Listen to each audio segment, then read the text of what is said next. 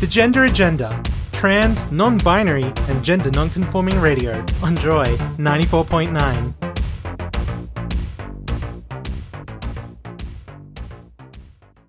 You are listening to The Gender Agenda. I'm Miranda Sparks, here with my co-hosts Rebecca, Rowan, and guests, and we're going to be doing something a little unusual tonight.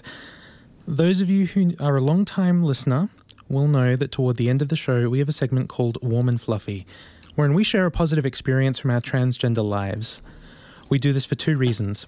First, because it's the part of the ethos of our show to bring you light-hearted, entertaining, and informative radio from a gender-variant perspective.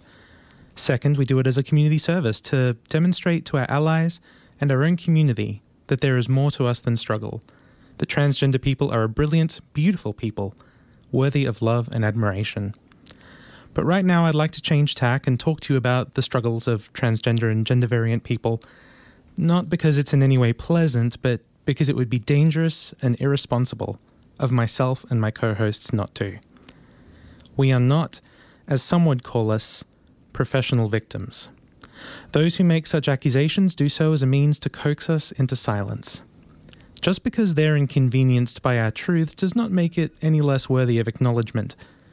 According to Beyond Blue, the mental health of LGBTI Australians, particularly transgender Australians, is among the lowest in the nation.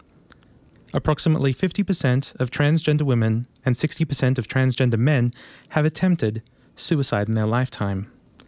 This compared to the national average of 30% and 40% in First Nations communities. No official statistics yet exist for non-binary people. This should come as no surprise when you learn that the same 2007 survey stated that almost 90% of transgender people had experienced at least one form of stigma or discrimination, including verbal abuse, social exclusion, receiving lesser treatment due to their name or sex on documents, physical threats, and violence. You'll recall last year's marriage postal survey.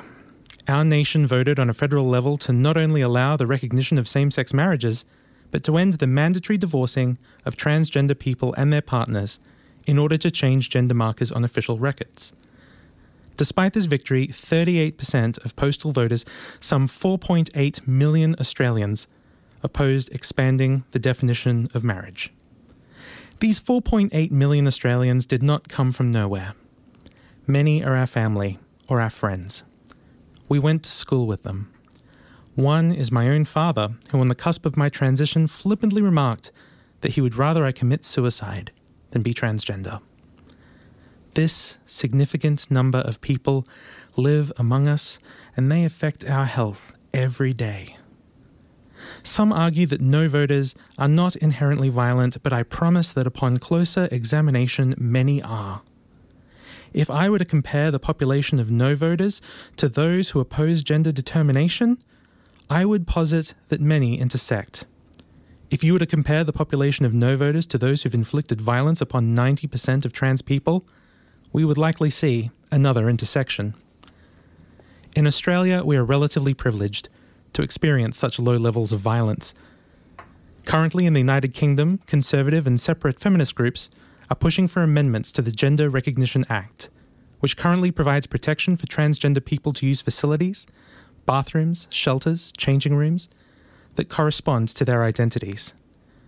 In the United States, President Donald Trump and his cabinet have made a campaign promise that following the midterm elections, his administration would define gender on official documents as immutable at birth, even going so far as to reverse changes made to the documents of transgender people going back decades. Such a move will make transgender people more readily identifiable by the government, employers, service providers, and more, opening the door to forms of discrimination too many to count. This is nothing to say of the scale of death and violence our community faces in countries like Russia and continents like North Africa and South America. Make no mistake, there are no reasonable forms of discrimination against transgender people. Even if our existence makes you uncomfortable, that should never come at the cost of our safety or being able to enter the public square. We are human beings, of equal worth and value to the rest of the population, though some might not think so. Despite what feelings you may have as an individual, our dignity is the least society can afford us.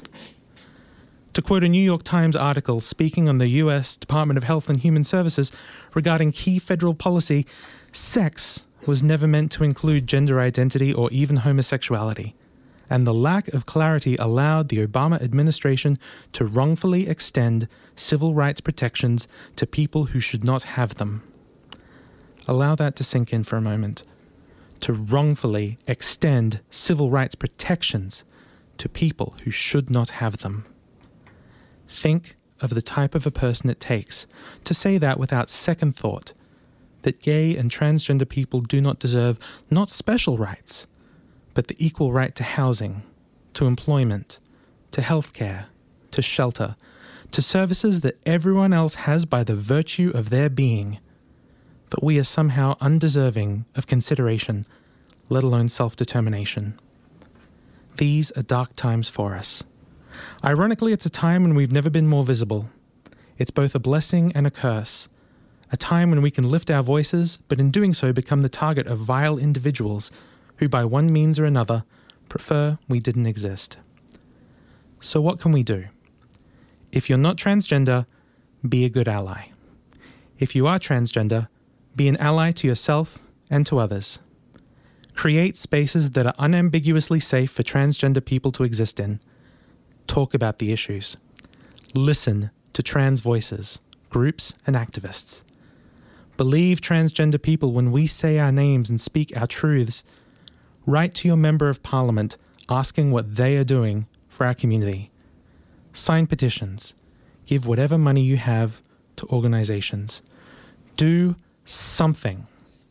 We are at a defining point in our history, and it is vital we work together to do something good.